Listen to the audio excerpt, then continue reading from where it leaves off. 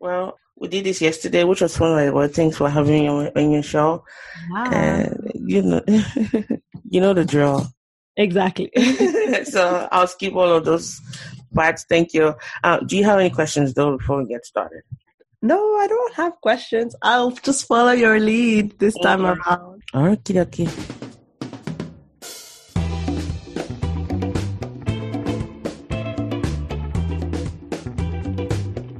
Hey there, welcome to the More Simple Podcast. My name is Mo. I created this podcast as a resource for Blacks, Asians, and those who love them to share stories and processes and build community around important issues. On this show, you get to hear amazing stories from people like you who show us how to get more out of life. The stories featured on this platform are by people whose journey I'm inspired by, and most importantly, people who have been courageous and vulnerable to be open about their life stories. And I hope that in turn, you'll find these stories inspiring. Welcome everyone to the show. Today I have a fellow professional on the podcast, and I'm so glad to be doing this with them. Because when I found them on Instagram, I was like, wow, what a story. And we chatted a little bit and we said, okay, we should totally collaborate. And I'm always happy when those, fluffy talks, when they become when they happen for real. So I'm glad that we took our conversations beyond the easy walls of Instagram. So joining me today on the show is Michaella Mutoni. She's a global solution manager for a software company. And by night, she hosts the Jazzy avec moi, which is French for Chat with Me. It's a bilingual French and English podcast about the lives and stories of the African diaspora. She was born in Burundi. You guys need to listen to this very well. So she was born in Burundi. She left Rwanda at the age of 12, and she has since lived in Germany, Senegal, the US, and Canada. Whoa. When you guys imagining when you're creating time points on the map while I was mentioning those countries, she loves connecting with people and hearing the different ways that they work to thrive in their lives. Everyone join me welcoming Michaella to the podcast. Hey sis. Thank you. Hi. Hi. Wow, what a story. I know, thank you. Okay, let's just start with that. Okay, sis, what happened? Born in Burundi, and then you left Rwanda. So tell us how you grew up and why all those migration patterns that will put a lot of birds to shame. Well, born in Burundi, the story of Rwanda, right? I'm the second Rwandan, I think, on the show. So it's because my parents were refugees in Burundi. So my parents are Rwandan. So I was born in Burundi because they met there and at school and got married there. So 3 out of 4 kids are actually born in Burundi. Our youngest one is the one who was born in Rwanda. So we joke that she's the only true Rwandan. So after the genocide, we moved back to Rwanda. Actually, during the genocide, we actually moved to Swaziland for 1 year. I don't count it because it's I don't remember it. I was. How old are you then? I know the genocide happened in 1994. Yeah, it was 94, so I was 4. So we moved with my mom and my siblings at the time, so we were 3, because we were afraid that basically what was happening in Rwanda would spill over in Burundi because we share the same ethnic groups. And you guys are close to, right? Yeah. They are just south of us. And my family is actually from the south of Rwanda as well, which explains why we went to Burundi. So we were in Swaziland for a year and then came back. My parents came back to Burundi and decided we're moving back to Rwanda. We're tired of this refugee life. Let's go see what we can do. So my parents moved to Rwanda and I grew up there from 95 to 2002. And then 2002, that's when we moved to Germany because both of my parents worked for the UN. And my mom got a job in Bonn, the old German capital. So we moved there for her job. And that sort of kind of became, I guess, a turning point for us. And my dad at the same time got a different job back in Burundi. So my parents were sort of doing long distance for 4 years. And then in 2006, that's when we moved to Senegal because my parents were tired of doing long distance. Mm-hmm. And my dad had moved to Senegal, so my mom moved all of us to Senegal. And then I finished high school there and came to Canada for my undergrad. Came to Montreal first. And then after that, studied in Montreal, worked in Toronto for a couple of years, then decided I wanted to do my master's, and I was going to do my master's in the US because I already had a Canadian undergrad. So moved to New York for 2 years and a half, and then Trump got elected and I couldn't get a job. And so I like how you just tied those two things like it was because of Trump. You didn't get a job. No, but but it's real though. Like, I know. That was a very I guess I wasn't joke. being politically correct. Like he took your job from you, like you went to the job and then he was like, I'm gonna take, that's why I laughed about that. Listen, that period was traumatic because I was like, so I think I went to New York with such like high hopes, and like it was such a big bet and a big risk, and I mean I had worked hard and I had a good profile, but and you got a master's in the US too, right? Yeah, exactly. Yeah. So, where did you do your master's in and where? I did an MBA at NYU. Oh my gosh. Yeah. All that student loans. Girl. Yeah. So but I think the devastating part was like interviewing and realizing that what was stopping, I guess, me from getting a job wasn't that people didn't think I was smart or that I wasn't able to do the job. It was more that I was an international student. And so giving me a job meant sponsoring me, and at a time where it was like, oh, no more H-1Bs, no more visas, America first, all of that stuff. I kind of joke in a bad way that 2016 was like 2008 for the financial district. Oh, wow. For the international students, because a lot of us were really struggling to get jobs, and it was sort of uncertain. And I mean, I count myself privileged because I could come back to Canada, like I had a Canadian PR and such, but there were other people who, I don't know, had to go back to like their own respective countries,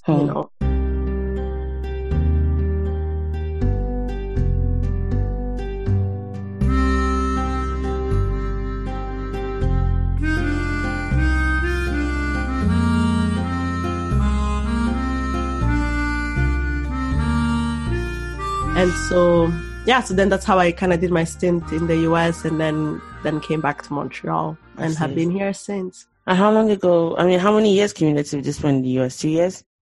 Yeah, like 2 years and a half. Okay. All right. Yeah. Wow. Well, thanks for that. So I'm just curious to know, how many languages do you speak? So I know you speak French. I know you speak... and I speak Kinyarwanda as well. Kinyarwanda, that's good. That's like the one that speaks in Rwanda, yeah. Yes, I remember my former guest, Claire, she speaks that as well. Mm-hmm. Do you speak Dutch or German? No, so I don't, because like I know basic words, right? Like good morning, I can count, I can good add. Morning? Yeah. But I didn't learn. It's interesting. So because Rwanda was originally French speaking, right? Because originally German, I guess, but after World War II, it was Belgian. So then we spoke French, and when we moved to Germany, we only spoke French, but they weren't really where we were. They weren't really French-speaking schools, so we had to go in an international school to learn English. And so the time that we would have spent, I guess, learning German, we were learning English. So I always say that I learned English in Germany. And people chuckle, but it's true. But that's how we didn't end up learning German, because, we're in an English school and our English as a second language, we had English as a second language where other kids had German classes, So we really just learned the everyday German to like operate in the streets, like when you go in a store and such.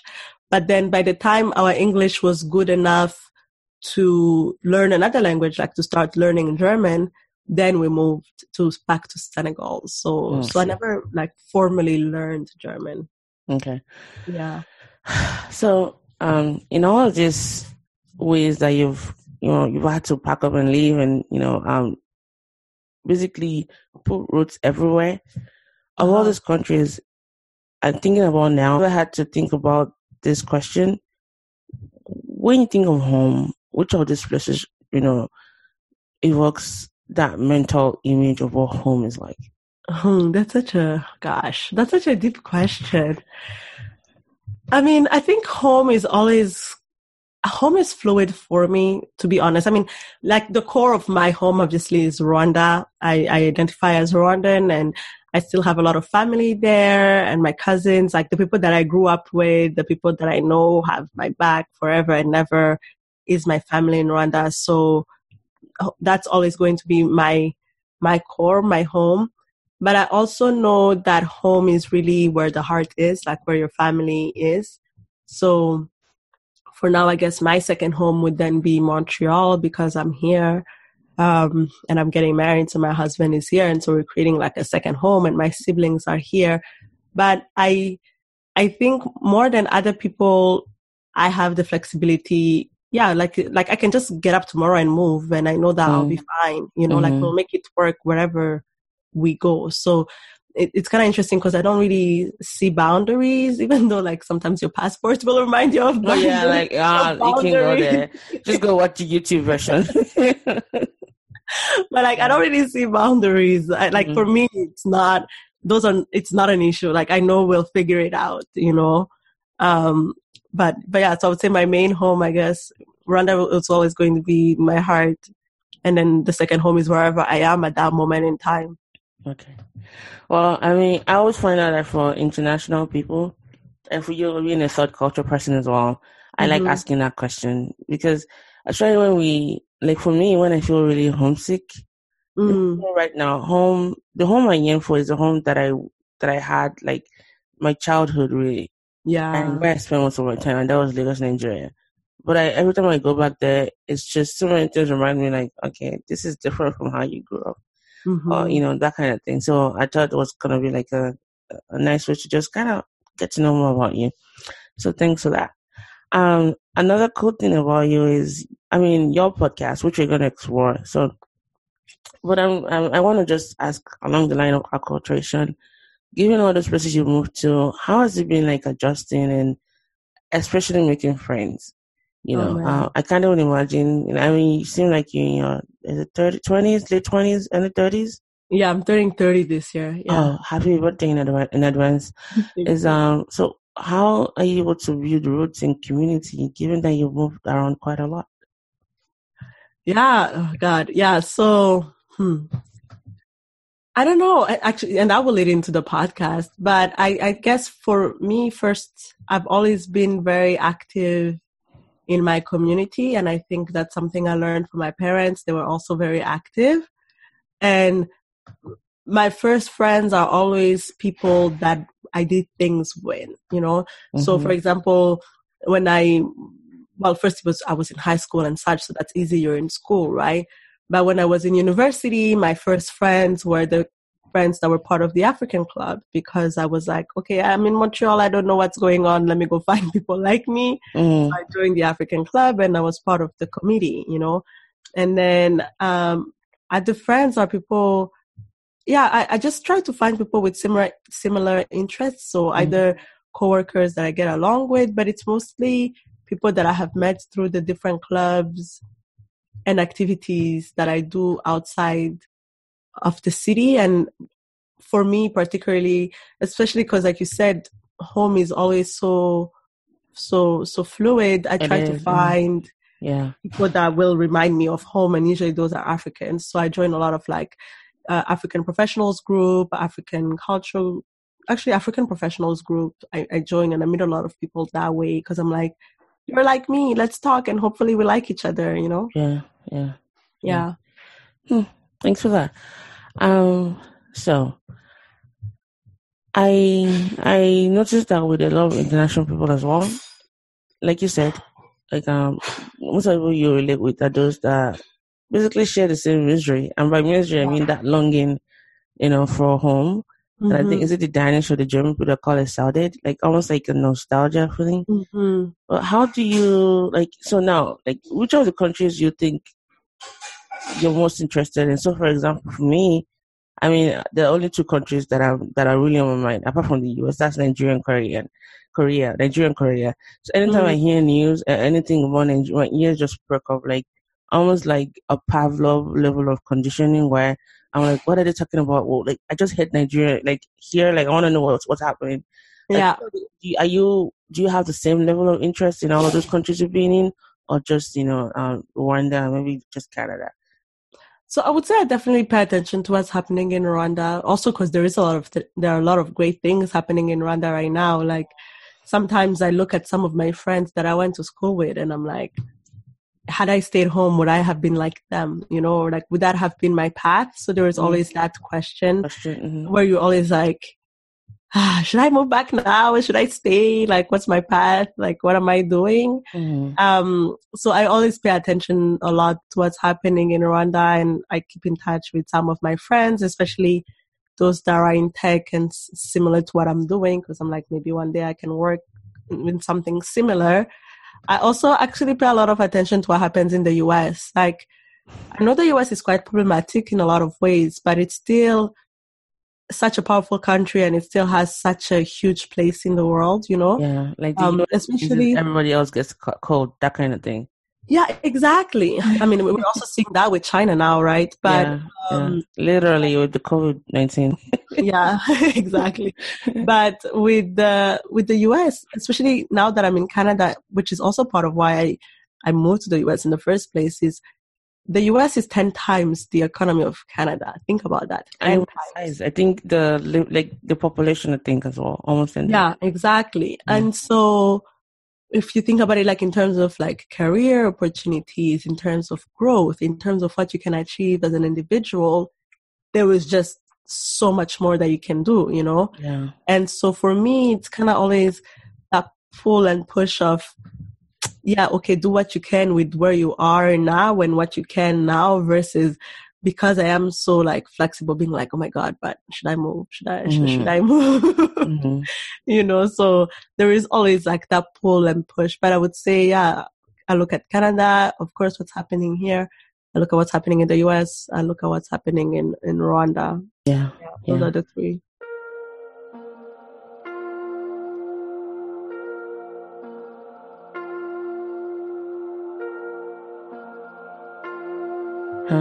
I mean, thanks for putting that on Rwanda, US, and Canada. And as an African, I'm actually I would say about Rwanda. I have a couple of friends there, and I've heard them just, they have, the beauty of just having friends is that the opinions are so diverse, which I kind of like. So, in talking about just the growth that Rwanda is kind of going through right now, it's very encouraging for me as an African, as a Nigerian, to see that, all right, there's a country getting it right at least. Because I know that Rwanda right now is being pegged as the next Singapore of Africa. And that's because of your leader, Paul Kagame, and just the growth and I think the inclusivity and the progress. And I say that it's sad that he had to take millions of people dying from the genocide to get there. But I think I try to also conflict what's happening in Rwanda with what could potentially be obtainable in Nigeria. But we do have a lot of challenges in that we are more populous than you guys. It's a very small country. And then you have two major tribes, Tutsi and the Hutus rather, but it's not, how I put it, it's not as heterogeneous as Nigeria is. We have several tribes, and we've not really been quite, cohesive as a whole. Yeah. But I'm just curious to know, is Rwanda going to be a place you consider moving back to anytime soon, given just how much progress is happening right there right now? Yeah, so girl, I've always struggled with that question. And I'm retaliating because people get to ask me that all the time. Like, stop asking. Yeah, but maybe. Right. Like I don't know. So yes, I would consider it, but I also think that, so I truly believe that we each have a path that we are meant to live in this life. Right. And that we each have, a calling or a path that we're supposed to lead. And I think that there are many different ways to get to the same result, you know. So the way I look at it, because I have struggled with this question a lot, is, am I being more impactful, me as Michaella, as, let's say, working for a big corporation and maybe succeeding in that corporation and being the face, like, oh, look at this young Rwandan woman. Well, now it's Canadian Rwandan woman, but who has succeeded, you know, versus maybe going and working in a Rwandan organization on the ground and succeeding as that, you know. So that's a long-winded way to say, like, maybe I will work in Rwanda if I find the right opportunity. But I'm also marrying a Ghanaian. So yeah. East meets west. Yeah. East meets west indeed. I'm also marrying a Ghanaian, so Ghana is also an option, right? Like, what could you maybe live in Ghana and, I don't know, try to do business in Ghana and in Rwanda at the same time. But definitely has to be something on the continent in the next, I don't know, 5 to 10 years. But I don't know, girl. Like, that's a long question. I would love to find a way to make it work, like to do something, even if I'm not, let's say, there 100% of the time. But at least, like, invest in a business, or start a business with someone, like do something and have some form of impact. I know what you mean. And I think it's what a lot of us struggle with. What I'm questioning, as 2 questions rolling into one. How would you describe yourself? Would you call yourself Rwandan or Canadian, or just, you know, somewhere in between? And then second question is, what has your impression been like as an African who, you know, you started in Africa, now and then you're somewhere in North America, but what do you think of Nigeria? And it's okay to bring out just your biases. Let's iron them out right now. Oh my God. You will not be in trouble, I promise. First, my identity, Rwandan or Canadian. I guess now it's both, you know. I will forever be Rwandan. But I actually had this conversation with my parents where it's like, we have been heavily influenced by living outside, you know. So I think me now, I guess, accepting my Canadian identity is me also accepting that my point of view is not the same as a point of view of a Rwandan that lived in Rwanda their whole life, you know. So I think for my peace of mind, I probably will refer to myself as like Rwandan Canadian, because I think that kind of shows the complexity, I guess, of my thought process.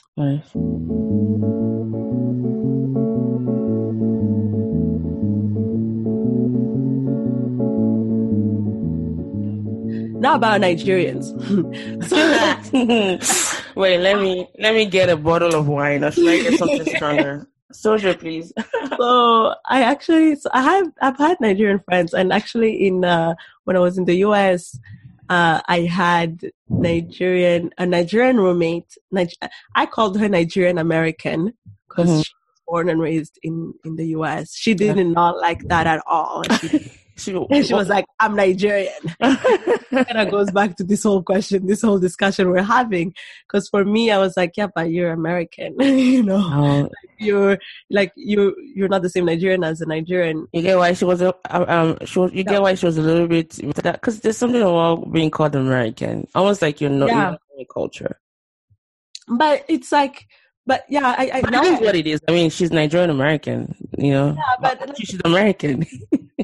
So from that discussion, I learned that you don't discuss like identity. We're not going to debate identity, right? Like you tell me how you want to be identified. I'll follow suit. I might not remember, so remind me all the time. Yeah, exactly, and I will respect that, you know. But also, identity is very personal and is a very sensitive topic, you know. So, but I do like Nigerians. I have a lot of love-hate relationship with Nigerians. Let me tell you why. So there are so many of you. So many. Oh, honey, we're just only 200 million. That you eclipse the rest of Africans. You know what I mean? I know. And I know. And so every African event, like even let's say here when I was in Toronto, because Toronto is Anglophone, in Montreal it's not the same. because Montreal speaks French. I shouldn't be laughing. But it's because you were laughing. I know. We're so guilty with that. In Toronto, every African event you go to, 90% of the people will be Nigerian. It's the same thing in New York. You go to an event, 90% of people will be Nigerian. And then, like if you go on a panel, all of them will be Nigerian. And so I'm sitting there like, guys, we have 54 countries. Find another African? Like, are you for real? So I feel a little bit bitter about that. You haven't said what we don't know already, and I'm with you. Like, I bet you a lot of Nigerians think like, as far as African map is concerned, it's Nigeria. Nigeria is like the chunky one somewhere in the armpit of Africa, and then everything else is just other countries. Like, exactly. You don't care about them. And then, like, you are so confident, let's call it confident, with your whole, like, Nigeria no they carry. I like to call it confident, but you can actually say loud, because we are loud. It's okay to say loud. We know that. The whole, like, Nigeria no they carry last. It's no, like, they carry last at all. Are we carrying last? Are we, you know what I mean? Yeah. And like Rwandans are so proud too. Like, we're such a proud people.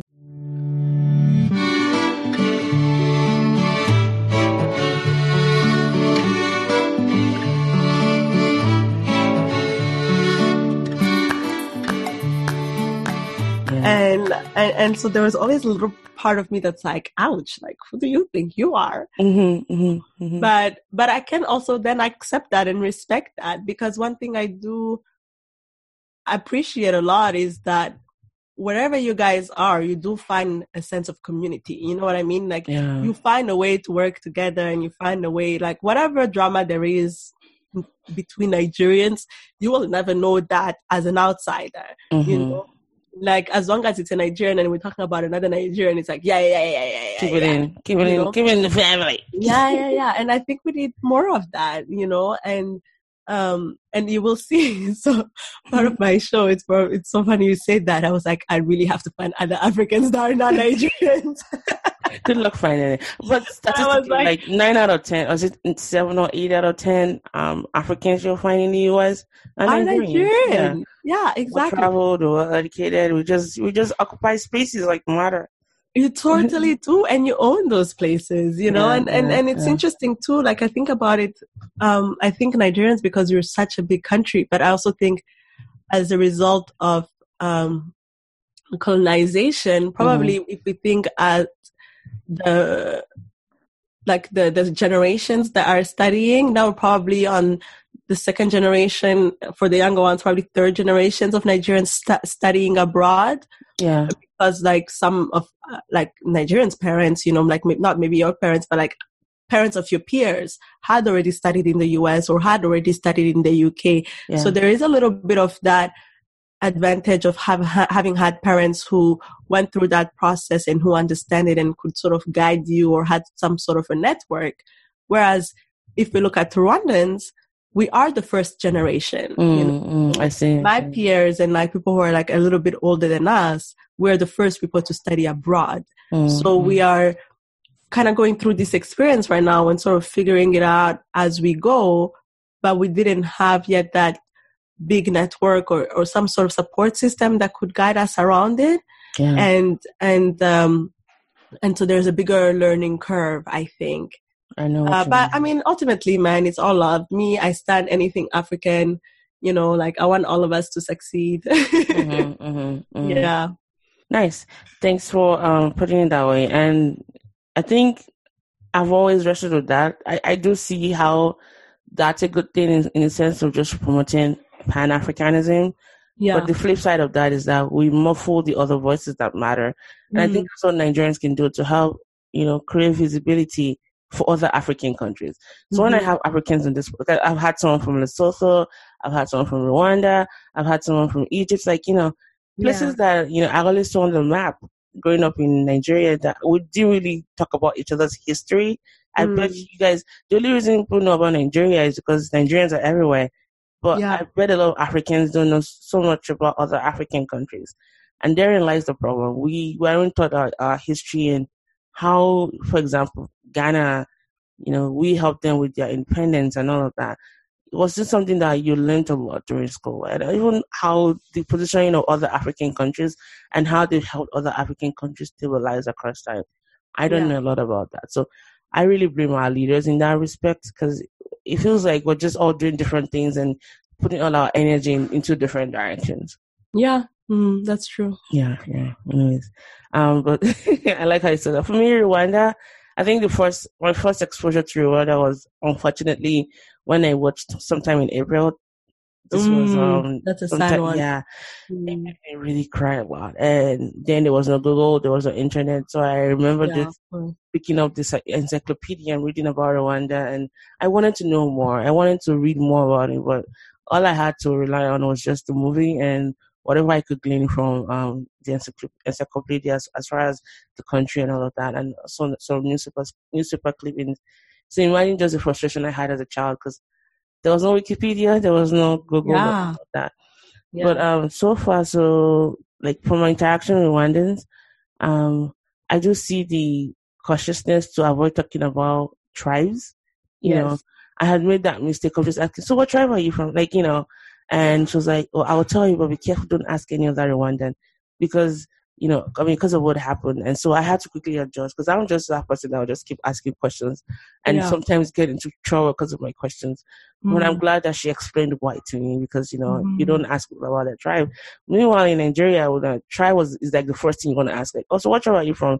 If you get it from their name or from the way they look, you could, because you just want to know how to basically relate better, or just sometimes stereotype, because, we do things by tribes. Of course. I thought that was something unique about Rwanda. Yeah. But I'm just curious to know, why do you think, as an African, we don't really get to talk about each other's history? And how do you think, what are some of the ways we can start breaking those, I think ignorance is the word for it.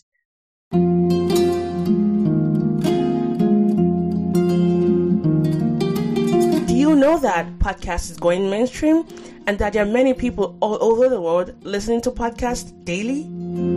For example, in the US alone, 1 in every 3 persons listen to at least one podcast every month. Well, that's a lot of people. Do you also know that podcast listeners tend to be more loyal, affluent, and educated?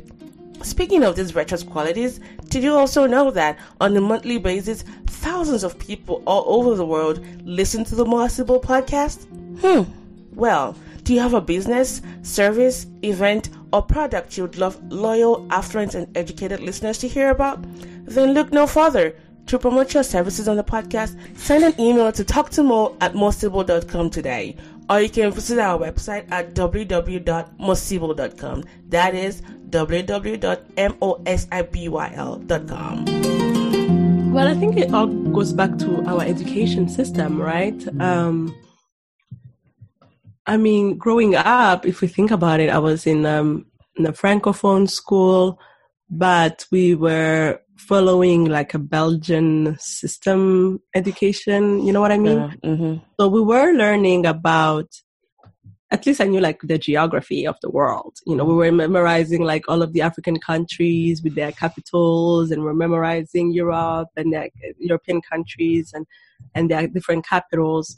But we weren't really studying, but then maybe I might be biased, but from what I remember in primary school, it was that. We studied like a little bit of Rwandan history, but it wasn't a lot. And we definitely did not study the history of other countries, and then after that I moved. So middle school, it was all over. I went to learn about Europeans and the US.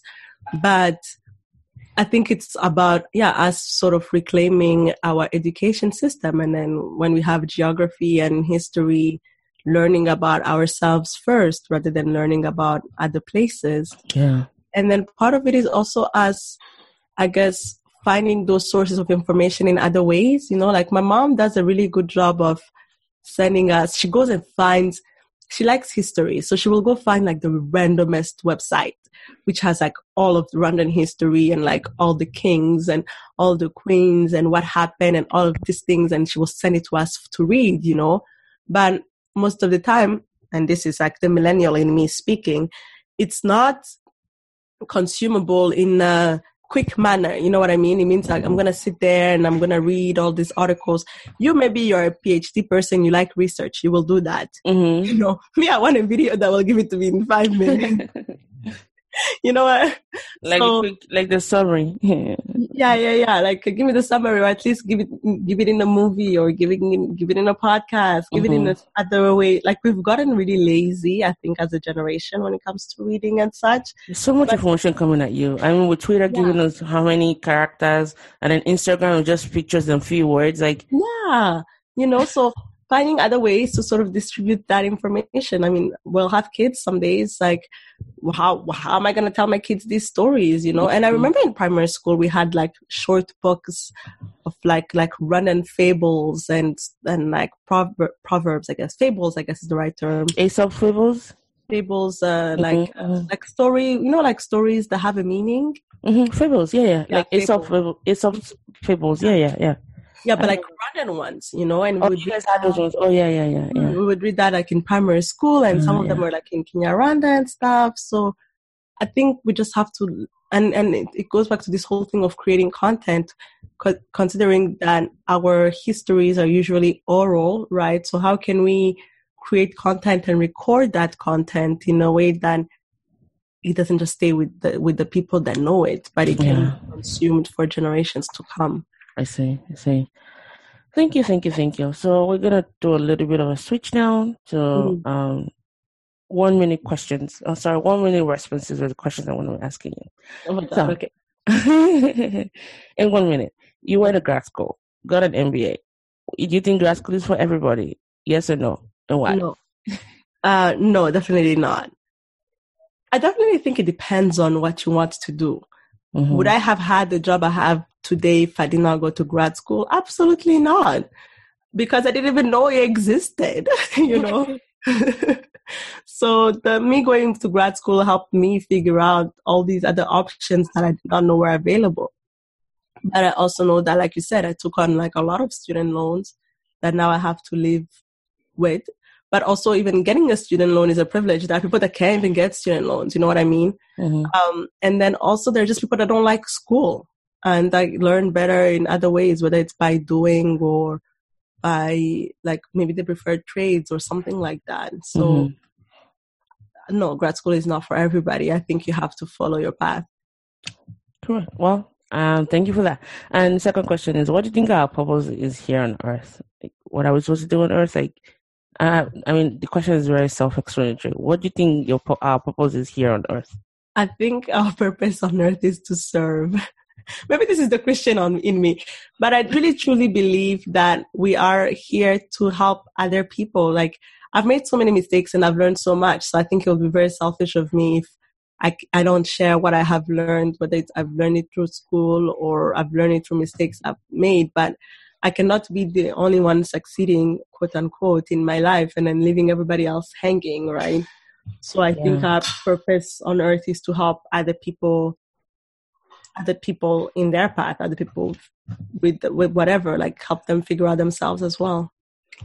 I solely agree with that statement. And I always say, and I was it Gandhi? I don't remember who said that. And it's like, no man has helped others without invariably helping themselves. Yeah, that's right. Yeah.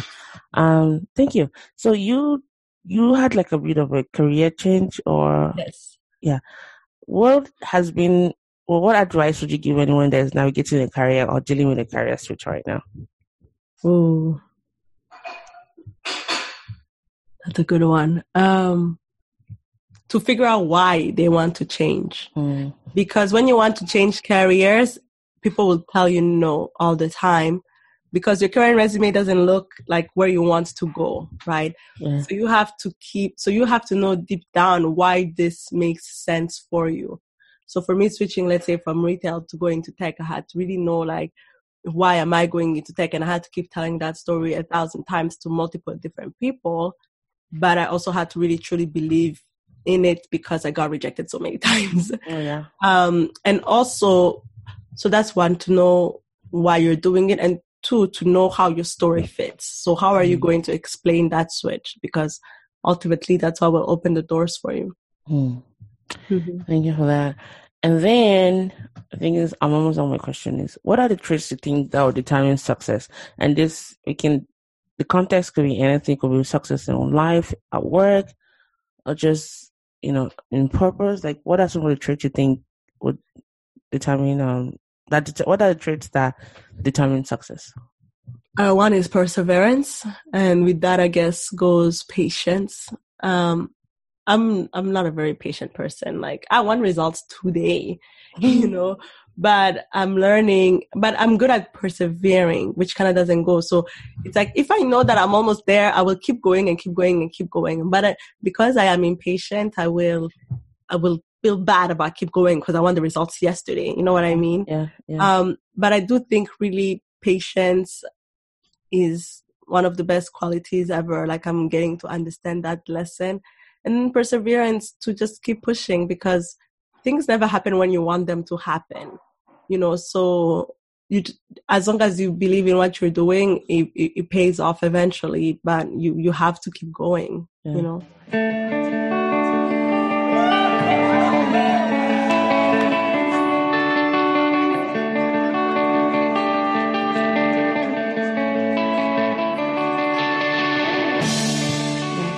Thank you for that. So perseverance. And I think finally, looking back as, your life as I'll call you a third culture kid, because that's what you are. I totally am. Yes. Yeah, TCK. And that can be quite hard to navigate, especially that feeling of just not belonging somewhere. Like you're for everybody, but not for somebody in a way. Mm-hmm. For parents that are listening to this with kids in this situation, like, because one of the things one of my invited on my podcast a while ago was Tanya Crossman, and she's based in China. She's Australian, based in China, married to an American, and what she does is TCK. And from her, she has a platform that kind of talks to parents as to how to meet the needs of their kids, because these kids kind of feel like it wasn't their fault that you uprooted them. And all of a sudden you're like moving, like, and like 6 months down the line, they have to move somewhere else again and start all over again. So just imagine the toll it will have on, the kids growing up and their sense of belonging. What would you say your parents did well in that regard? And things they did well and things that you wish they could have done? And I'm asking this question just to help, parents that are listening to this, or even kids that are listening to this that might find themselves as TCKs, and how to kind of navigate their situation better.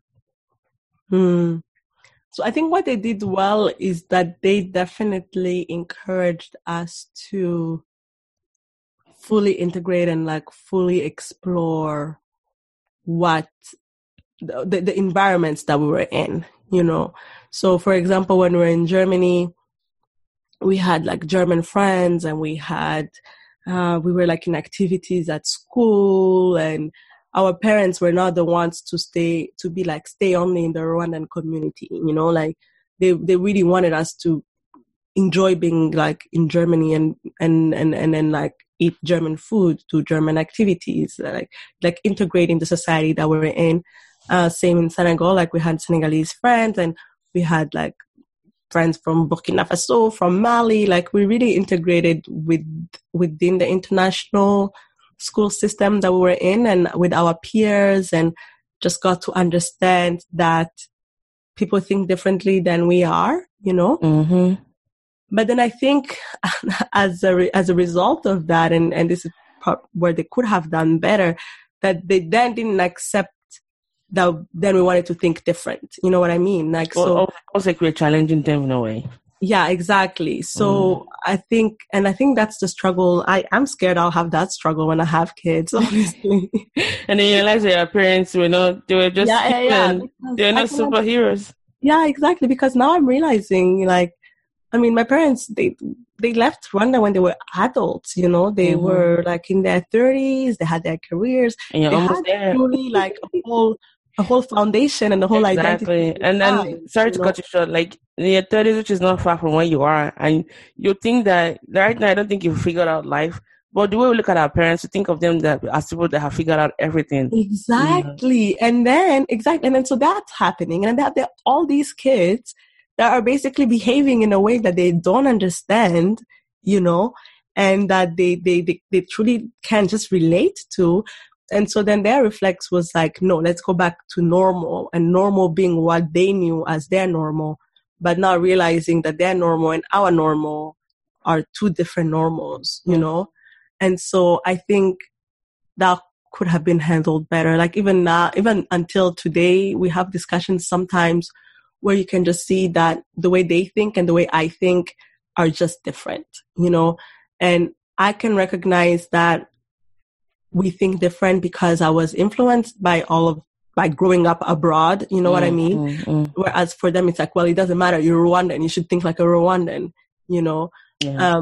Like a Rwandan that was born and raised in Rwanda, you know what I mean? And so like kind of navigating that ground of, yes, accepting that your kids are growing up in a different environment than you grew up in, and maybe that means that they will think differently than you do, and then trying to bridge that gap by kind of meeting them halfway or something. I think that could have been done better.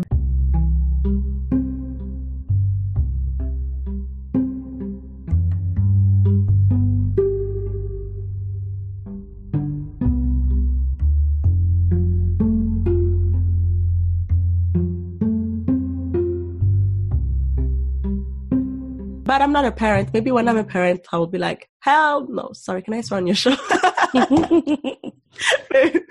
maybe I'll be like, no, this is not possible. Like, what were they thinking? You know, but I know that, yeah, as a teenager, or even now as like a young adult or as an adult, those were the hard moments when I had to go against something that I know my parents like truly deeply believed in, and now I don't believe in anymore, and having those discussions, you know? Yeah.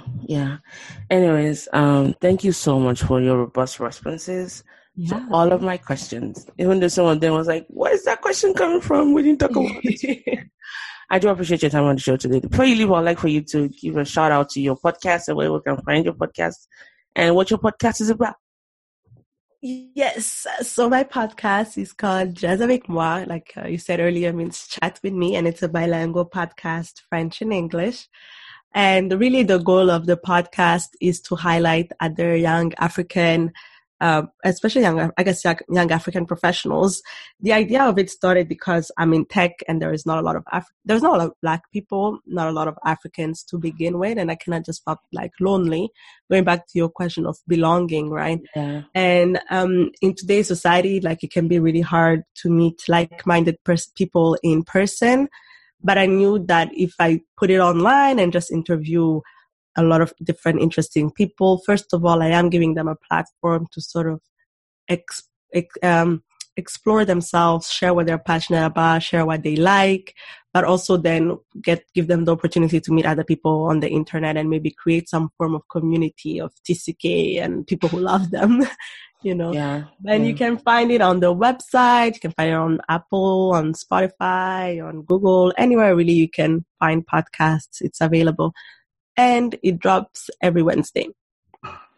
There you go, people. Go go listen to her podcast, and she has such an interesting perspective and so many things. Now, while her podcast is in English, it's also in French. So if you're a dual language person, French and English, you'll find a lot of joy in her podcast. And if you're not a French speaker and you stumbled upon an episode, don't worry, just keep scrolling down. You're going to find one that's in English as well. Exactly. Are there any final thoughts you have before I let you go on your merry way? No, thank you so much. Final thoughts. No, thank you for having me on the show. I'm really glad that we got to meet and we got to chat over the last couple of days. Really looking forward to see more of your work, and I like your perspective on life as well. And I really respect the fact that you're not afraid of asking the tough questions, which we can be afraid of sometimes, you know. So someone's got to do it. I know somebody does have to do it. But no, man, wishing you well, wishing you success.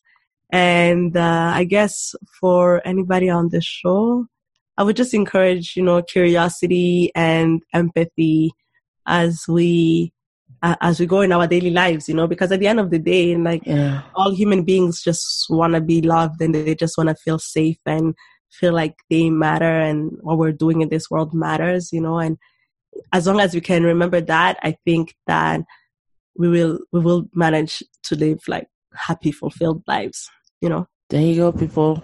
She said it best. Thank you so much for coming. We're gonna give Dennis thank you. It's so African of us. Like, yeah, I know, right? You, I know, and thank you. Anyways, thank you for coming on the show. Really, really love hearing your perspective on things, and I do wish you the best as well with your podcast and also in your job, and especially your marriage coming up. Your wedding coming up, sorry. And when is it going to be, by the way? And in December, and it's going to be in Ghana. Ooh, wait, why Ghana? I thought it was supposed to be the bride's place. No, we did that already. So we're having 2 weddings. So we did the like traditional engagement dowry in Rwanda already. So you're married. You're just doing a party right later. Yeah, we're gonna do like church reception. It is in Ghana in December. Congratulations! Thank you so much. Well, wishing the best in your wedding coming up and all of whatever else happens in between. Yes. Well, people, it's been a wonderful evening chatting with Michaella Mutoni from Rwanda. She was born in Burundi and she's Rwandan Canadian. She describes herself as that. Go check out her podcast called José avec moi. And this has been a podcast, the More Civil podcast. And I hope to catch you guys on another episode of the podcast. I remain your host, More Civil. All right, girl. Bonne nuit. Bye. Merci beaucoup. Merci. Bye. Bye.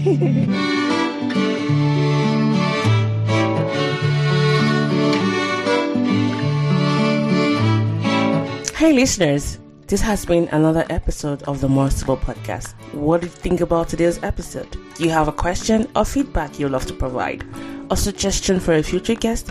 We always love to get your feedback, so please do drop us a line via Instagram at MoreCivil or email us at talktomo@morecivil.com. Your suggestion might just end up being featured on a future episode of the podcast. Cannot wait to hear back from you. Do visit our official website at www.morecivil.com. That is www.mosibl.com, where you can find our entire back catalog of episodes and amazing guests. Also, if you haven't already, please hop on over to Apple Podcasts and subscribe. Leave us a rating or review, as this helps us tremendously in growing this podcast and reaching more amazing listeners like you. We always appreciate your support. Thank you for always listening.